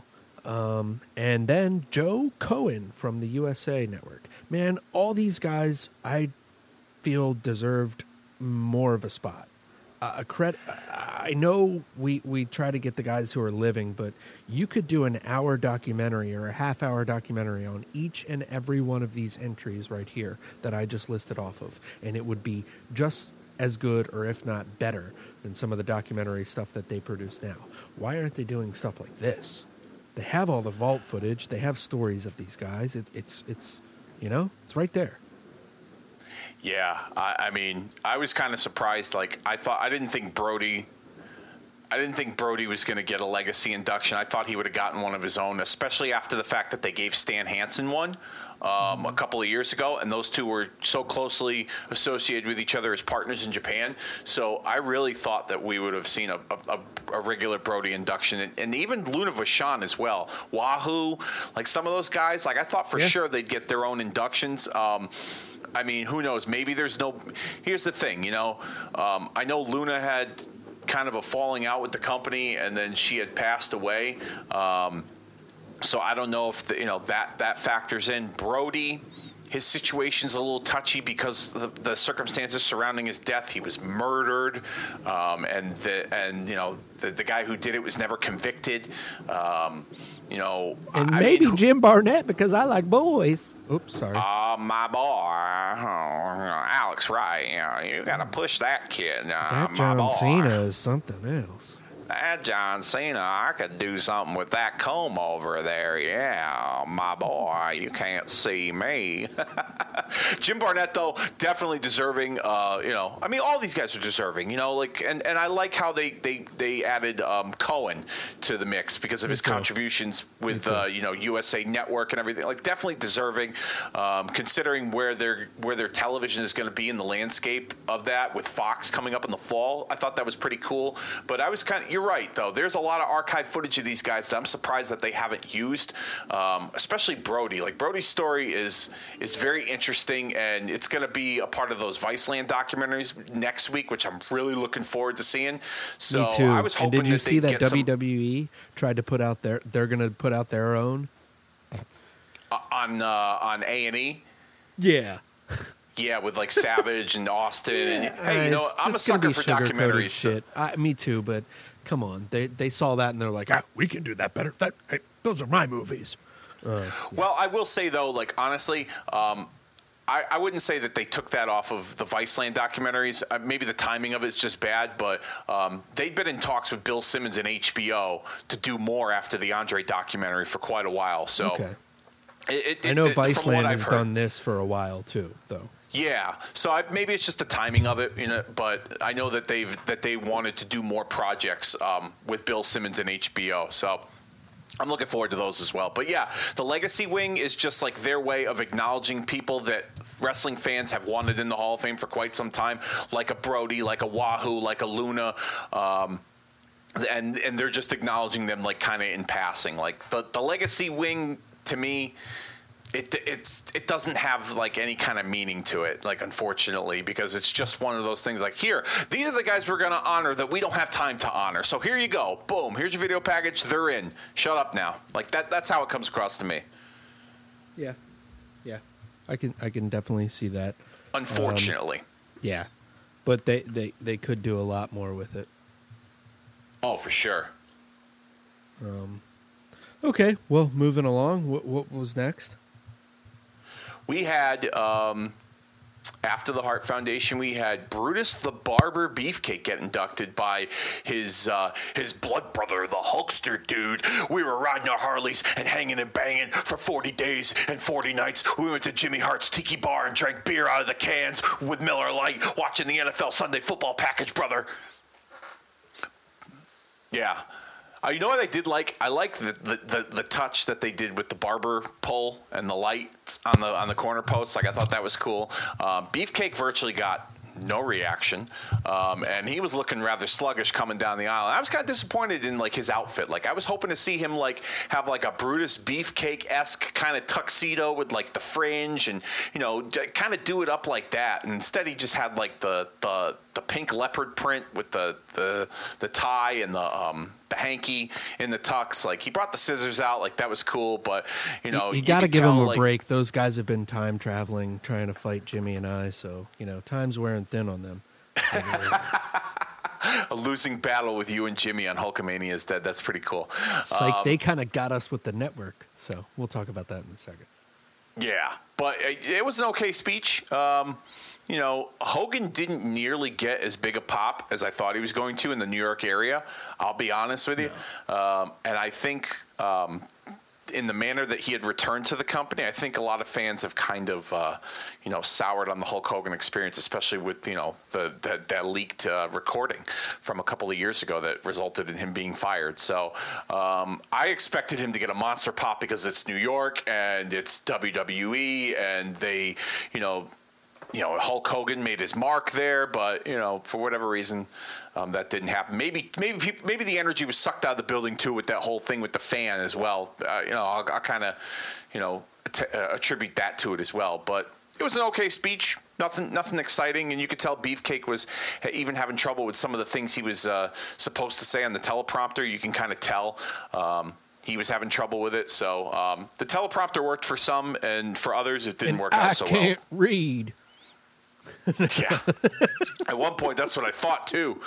Like, Jesus, like, he can't even say his own name. He was like, Brutus the Beef... Sorry, brothers. Like, you're Brutus the Barber Beefcake. You should know this by now. Yeah. Beefing Heart Baby. Yeah, so anyhow, that was memorable for that. And what was next here? Because I've skimmed over the whole Sue thing. Sue Aitchison, who had who's worked for WWE for over 30 years in a public relations role. She helped develop the partnership with WWE and Special Olympics, as well as the Make-A-Wish Foundation, and she was a big proponent of that. She was responsible for granting over 6,300 wishes over the course of 30 years with WWE. John Cena came out to induct her. The crowd was chanting for John Cena to face Kurt Angle, clap, clap, clap, clap, clap, and he kind of got a kick out of that. I honestly fast-forwarded through this portion. I had paused the Hall of Fame at one point so I could try and find video of the whole Bret Hart situation and try and find better angles of it, and so I was a little behind. I fast-forwarded through that. And that was really about it. And then we moved on to Harlem Heat, who did not get inductors, but they had come out on their own. And this was pretty much Stevie Ray's night on the when it came to the speeches. Stevie Ray, who inducted Booker T in 2013 when Booker T went in as a solo act, this was all about Stevie Ray. And I thought it was very nice that Booker T had kind of basically paid homage to his brother and how he wanted to be just like his brother. Very classy, and I thoroughly enjoyed this speech. I thought it was very, very well done for Stevie Ray, who, when you remember Harlem Heat, obviously Booker T comes to mind because he had such a great singles career, but Stevie Ray brought something to the table for that team as well. And if it weren't for Harlem Heat, Stevie Ray guy too. I don't think Booker T would have had the singles career if it weren't for Harlem Heat. I don't think people would have looked at him the way they do now. Because of his time in Harlem Heat. If they didn't have Harlem Heat, I should say. That's how I fell in love with Booker T. I had a soft spot for both of the guys, but Booker T took off. And then, I was always a fan. From the moment I saw them, man, that was kind of what hooked me in WCW, was their tag team of them and the Steiners, and then the NWO stuff and the Cruiserweight stuff. I was really into that. And Booker T and the Harlem Heat. That was my go-to tag team. Yeah, no, they were fun to watch. I liked them. I liked their stuff with the Steiners. I liked their stuff with the Nasty Boys. Definitely some fun stuff from the Harlem Heat. Definitely deserving. I felt, though, like going into this Hall of Fame that Booker T didn't need to be a two-time Hall of Famer. If anything, like, he should have gone in as Harlem Heat with Stevie Ray. But at the same time, you can make the argument that that going in solo was the right move for him as well. But a two-time Hall of Famer, I think that's reserved for guys who are like really up there, like past Booker T, guys like a Brett, guys like a Ric Flair, guys like a Shawn Michaels. You know what I mean? But it was a nice tribute that he had put together for his brother, and Stevie's speech was pretty cool too. So telling about how they got together and how they met Eddie Gilbert and eventually Sid, and so it was a nice speech. Mm-hmm. Mm-hmm. Yeah, definitely. Sid was a huge fan of them. Yeah. Oh yeah. Let's move on. Next one. the main event, so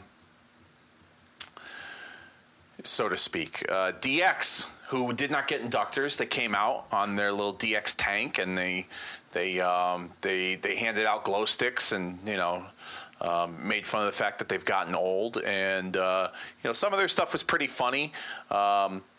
They kind of started out this speech with Triple H basically saying, like, guys, there's this rule that, you can't thank Vince McMahon, and you can't say Vince McMahon's name during your Hall of Fame speech. So, whatever you guys do not thank Vince McMahon. Do not say his name. And Road Dogg's like, wait a minute, you mean to tell me I can't say Vince McMahon? Can the people say Vince McMahon? The crowd starts chanting Vince McMahon. And then, X-Pac's like, where in the rules did they say you can't thank Vince McMahon? And Shawn Michaels like, for the love of God, you just can't thank Vince McMahon. There's a piece of paper in his stationery that says, do not thank Vince McMahon during your Hall of Fame speech. And then Billy Gunn gets up and goes, well, they can't fire me. And everyone, of course, referring to the fact that he's a part of All Elite Wrestling. The Pissant Company. Goes, yeah, exactly. Triple H said, well, Vince is going to buy that Pissant Company so he can fire you again. And there were some subtle digs and joking on Triple H's part that was directed towards All Elite Wrestling, talking about how Triple H says, I'm the executive vice president of talent and creative. And it sounds important. It's long and it sounds important. And if you put your name, if you put executive vice president in front of anyone's name, it sounds important. And that was another shot at AEW for the fact that Cody, the Young Bucks, and Kenny Omega all are in executive vice president role for AEW. So that was kind of funny. Some of the speeches were heartfelt. Road Dogg thanking his wife and his kids and, his family for supporting him through his years when he was, abusing drugs and alcohol. Billy Gunn, same thing. Billy Gunn couldn't get through his speech. Yeah, he and was then the one doing the squirt gun part, that was pretty funny. He did the squirt gun thing. Like, that was kind of stupid. X-Pac had a pretty solid speech talking about how, he just kind of reconnected with his kids and they were there. Mm-hmm. I thought that was good. And he had trouble getting through it as well, very emotional.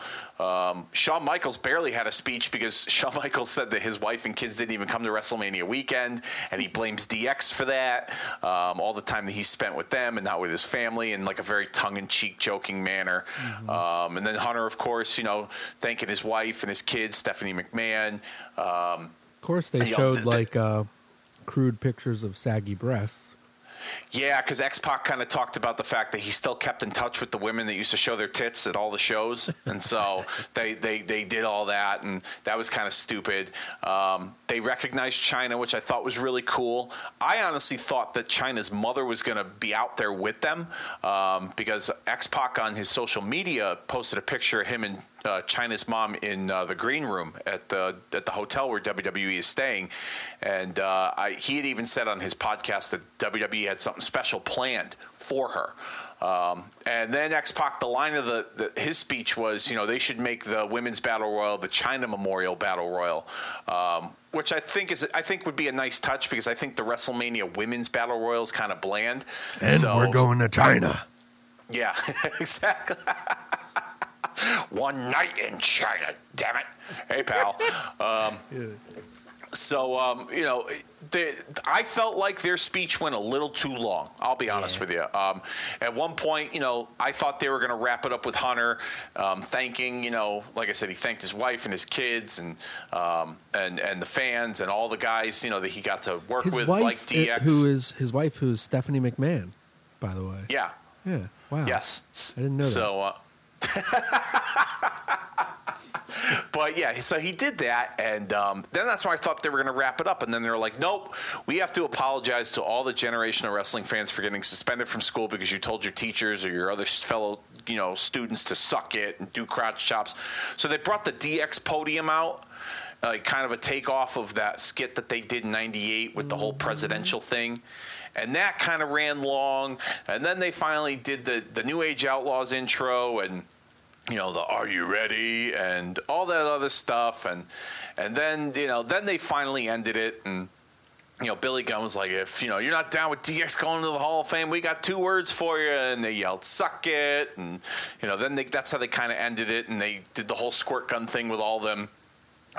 I thought overall the Hall of Fame, despite, some of the stuff we had talked about, was pretty good in terms of the pacing. Like last year, the Hall of Fame almost went 5 hours, and it was fucking brutal to get through. So this year it went about almost a little over 3.5, and I thought it was a good pace for the show.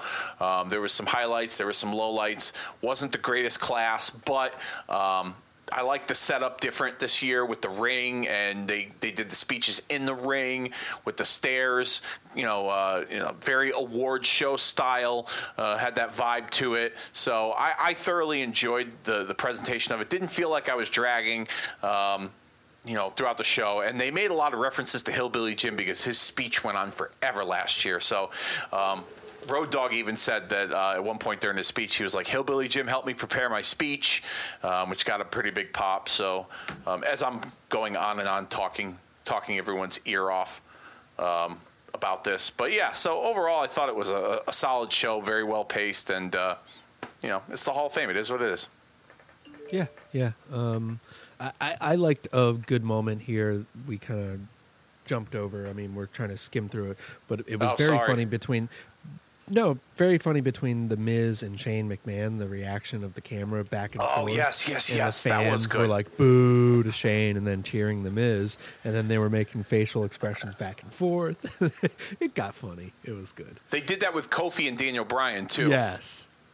I thought that was good stuff as well. Yeah, the fans are really ready for Kofi and Daniel Bryan. Yeah, you could feel Kofi's it, man. Wife is hot. Sorry. Yeah, it was funny. Like too, like New Day was getting into it. The kids, like even Kofi's son, was getting into it. Like it was a fun moment to watch. Yep. All right, let's skip right to the WrestleMania review. Let's talk about the network real quick. So we had some technical difficulties with the network. We uploaded 100+ podcasts in more than a month. So they told us to hold off for the month. Sorry, folks. So we are still on Podbean. Go to Podbean. You can subscribe there, and everything will be uploaded at the beginning of the month. No way we're going to go over that again. But this month we will be on the regular old streams. We'll have Kicking Out at 2, marking out the days, and some Gaijin Wrestling Radio here and there. As well as Hulkamania is Dead. So, yeah, stay tuned for that. Sorry about that. It's just another HulkNet wrench in the system. A big boot. Yeah. It is what it is, but we're going to kick out at 2, and we're going to make a comeback, and we're going to put we're going to put all these technical difficulties down for the 3 count at some point. Like Kobe said, marking out the days, kicking out at 2, Hulkamania is Dead, Gaijin Wrestling Radio. You can find that on the old stream on iTunes. You can also find links to the Kicking Out at 2 show on the Facebook page, as well as Twitter, facebook.com/Kicking Out at 2, at Kicking Out 2, as well as SoundCloud.com for all your Kicking Out at 2 needs. Right now available over on our social media and SoundCloud. You can find a special bonus watch party. Shawn Michaels, Undertaker, WrestleMania 25. Justin and I sat down recently. We watched that Mania Classic. So as you're getting ready for WrestleMania later tonight, watch the greatest match in WrestleMania history with us, Shawn Michaels, Undertaker, WrestleMania 25. Hell yeah. Sounds fun. So everything will be... The archive is there on Podbean if you guys want to start digging in the archive. If you haven't become familiar with it yet, I know we got a lot of new listeners this coming weekend and last week. So thank you very much for listening and staying tuned with us. Check out Podbean. Stay tuned. March 1st will be the official relaunch of that. We will still be here on the old feeds like we said. Hulkamania is Dead will be dropping on Monday after WrestleMania weekend. Speaking of WrestleMania, let's get into it real quick. Let's run down a few things that we're excited for the WrestleMania card, and then let's get out of here and have everybody enjoy their weekend. Let's do it, man. All right, so the WrestleMania card is a women's battle royal. There's going to be a lot of women involved there. Asuka, Carmella, Naomi, Mandy Rose, Sonya Deville, Nikki Cross, Dana Brooke. I mean, a lot of these girls were busy throughout the year somewhat, and Mickie James as well, Zelina Vega. Man, I just think they need more storytelling with the women. We should have gotten Naomi and Asuka in a match. and we didn't get that. So we'll see how this goes. What do you think? This is what it is. I'm not. I mean, yeah. Are we running down the whole card, or are we just picking out stuff that we like? I'm just talking about specific stuff here with the card. John Cena doesn't have a match. Kevin Owens doesn't have a match. What's going to happen? You know, like, are we just doing appearances now from Legends?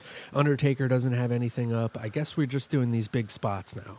Ever since The Rock came aboard. Yeah, I mean, as far as the women's battle royal goes. You know, if I'm going to pick a winner, it's Lacey Evans. I think she's literally going to do nothing and kind of do her little walk down the ramp, and everyone's going to think, oh, she's just doing her normal stick, and then she's going to run in there and just dump whoever's left in the ring, and then, you know, kind of have her 15 minutes of fame, so to speak, and create that moment for her. But, yeah, there definitely needs to be some more storytelling. This was kind of thrown together at the last minute to get the girls on the card, which I understand because the girls deserve to be on the card, all the hard work they're putting in. But, yeah, it is what it is. Hopefully it's renamed the China Memorial Battle Royal, and hopefully there's some stakes involved with a winner of this battle royal instead of just carrying around that uterus trophy that they fucking created for those women. Holy cow, it looks like a gold uterus. They need to do something about that. Like, that's ridiculous. But to your point about the Legends, you know, Owens not having a match, Cena not having a match, you know, Undertaker not having a match. I'm okay with Undertaker not having a match. An appearance, you can't have a WrestleMania without him. So, like, I have a feeling he'll be a part of it somehow, maybe interrupting Elias. Cena, same thing. Maybe he'll interrupt Elias, kind of play off of last year a little bit with him and Undertaker and Elias. You know, Kevin Owens, it wouldn't shock me if Kevin Owens at the last minute gets inserted into the WWE Championship match with Kofi and Daniel Bryan, because he was the one that was inserted into the Fastlane match, taking Kofi's place. So wouldn't surprise me if they did that. However, I think people really just want to see Kofi and Bryan in the singles. And so I think maybe Owens will probably just be a part of the Battle Royal and have a strong role on that with Andre the Giant Battle Royal, I should say. Gotcha, yeah. Well, we'll see. Time will tell. I'm very excited for I was excited for the Samoa Joe Rey Mysterio. Rey Mysterio kind of coming off an ankle injury, so we'll see what happens there. I'm excited to see what Natalya and Beth Phoenix bring to the card with the tag team match, even though it's you know, toppled with some other people. And then the Triple H and Batista. Definitely going to be good, but they kind of already spoiled it because Triple H is set to wrestle in Saudi Arabia. So, I mean, he could retire and wrestle like Shawn did. But, yeah, I think Triple H is getting this one. AJ Styles and Randy Orton should be a good one. Roman Reigns and Drew McIntyre should be a good one I'm looking forward to. I think Roman Reigns gets this victory, though, and possibly gets involved with Brock Lesnar and Seth Rollins. I think Brock Lesnar is going over since Kofi will have to go over. There's so much juice behind him. I'm predicting Kofi goes over and Seth Rollins does not do the job. And then the final match, Ronda Rousey, Charlotte Flair, and Becky Lynch. Definitely looking forward to that first women's main event for WrestleMania in 35 years. Well-deserved for all three of these women. I watched the Charlotte Flair Chronicle. It's very insightful, but she's pushed hard for this for a long time, and she's worked her ass off, and so have all these ladies, and it's going to be a hell of a match. Definitely the one I'm looking forward to the most. Why don't you run me down your thoughts? Yeah, I'll go back a little bit. Roman and Drew should be fun. I think Roman's definitely going to get a victory here. You know, Mania match, first big match coming back after his battle with leukemia. That's a no-brainer right there. You know, I that's a dark horse for me in terms of like a show stealer, but I think what's really going to steal the show is AJ Styles and Randy Orton. I'm looking forward to that match the most, and from the men's side. Their stuff, even though their interaction on this path has been limited, you know, some verbal shots here and there, but this was kind of like thrown together at the 11th. I wouldn't say thrown together at the 11th hour, but the buildup hasn't been as strong. But what they've done has been pretty good. I'm gonna go with Randy Orton here, with a victory over AJ Styles. I think there's more to come with these two. as far as Triple H and Batista goes, I don't like the fact that they put his career on the line. They did this the last time he wrestled at MetLife against Brock 6 years ago in WrestleMania 29. I think it's dumb. It's not needed. The storytelling has been shitty with this, especially the stuff with Rick, and then using the real life story, and then the not life story, and this is kayfabe, but this isn't kayfabe. And, like I liked it was a hot start when they did the whole, and he returned, and he, do I have your attention now? And like that was a hot start, and then like it just kind of like. They went from that to like, all right, we're gonna have the match, like it was just, it is what it is. I'm not looking forward to it, but who knows? Maybe it'll surprise me. But obviously, Hunter's going over here. Yeah, I'm a Batista fan though, so. Yeah, I like Batista as a heel. He does a good job as a heel. So I think it should be all right, but I don't expect it to be a classic by any means. As far as the women go for the main event, I'm really looking forward to it. I think they're gonna do it up. The theatrics of WrestleMania behind it. This being the the first time women are main eventing a WrestleMania, I think it's pretty cool. And if I'm going to pick a winner, I'm going to go with Becky Lynch. She's hot right now, and she needs. I would say she needs the victory, but she would fall short. Her character would fall short and kind of lose some steam if she didn't win. However, it wouldn't surprise me if they gave it to Charlotte, and then Becky chases Charlotte post WrestleMania. So, which I wouldn't be mad at either. But I think they want that. I think they want that moment for Becky. On Kofi and Daniel Bryan, that's a tough one for me to pick. Because Kofi's been red hot. However, man, Daniel Bryan has done this heel role so well that I feel like people, if Kofi lost, they would still invest in seeing Kofi chase the title. So for the purposes of a WrestleMania moment, I'm giving it to I'm going to give it to Kofi. I think he's going to win and beat Daniel Bryan for the title. Brock and Seth. That's a no-brainer. That's Brock Lesnar right there. Especially if they're going to Saudi Arabia in 2 months. Brock's not turning down that oil money, okay, to go in there not as the champion. So even though it's rumored he's going to fight Daniel Cormier in UFC later this summer, I don't think Brock Lesnar is losing this match. And with Rollins being hurt with the back injury and him being limited in the ring going into this match, I'm sure he's probably 100%. But, I don't see Rollins, pulling out the victory here. Brock's a sure bet, in my opinion, just based on his track record. Yeah. Well, that sounds like a lot of fun. Looking forward to it. It's going to be a long day of wrestling. Long eve of wrestling, if you will. It's been a hell of a weekend, action-packed. Thanks for joining me again with this. This has been fun. You excited? You ready? Yeah, I am ready to go. I'll have pizza and snacks and some friends over. I'll certainly have the coffee brewing because it's going to be a long night, that's for sure.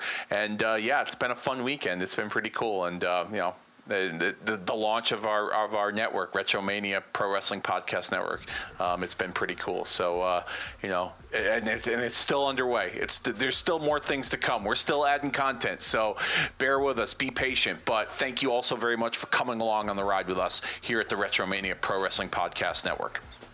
Yes, indeed. Thank you very much, folks. And as always, you can find us on Facebook at Retromania with a W. You can follow us on Twitter at RetromaniaPod. You can write to us at RetromaniaPodcast@gmail.com. And Dave, where can everybody find you? And then we'll get out of here. Facebook.com/kickingout2 at kickingout2, KICKNOUT, and the number 2. Yes, indeed. And like we said, Podbean is up. That's the archive. And we'll be on the streams for the rest of the month transitioning and let you guys know.